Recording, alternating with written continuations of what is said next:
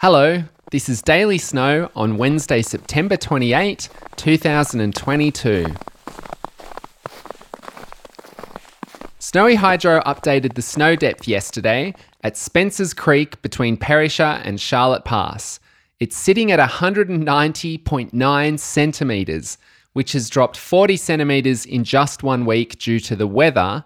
However, it is still higher than it has been at this time of year since 2017. So our main problem at the moment really is just the rain. It stopped for a moment yesterday, but then came back, and it's been raining again since the early hours of the morning. Today will be another wet day with increasing winds and chances of thunderstorms. The temps will get up to 4 or 5 degrees at all resorts. However, it will feel much colder than that due to the rain and the wind. So unfortunately, I think it's a drink warm drinks by the fire day today. But if you're adventurous enough to be heading out, there's no issues with the roads. Looking at tomorrow, the rain will hopefully ease off for the ski day, but I wouldn't be making bets at this stage. So I'm going to leave it at that for now, and I'll report back tomorrow morning with another update for you.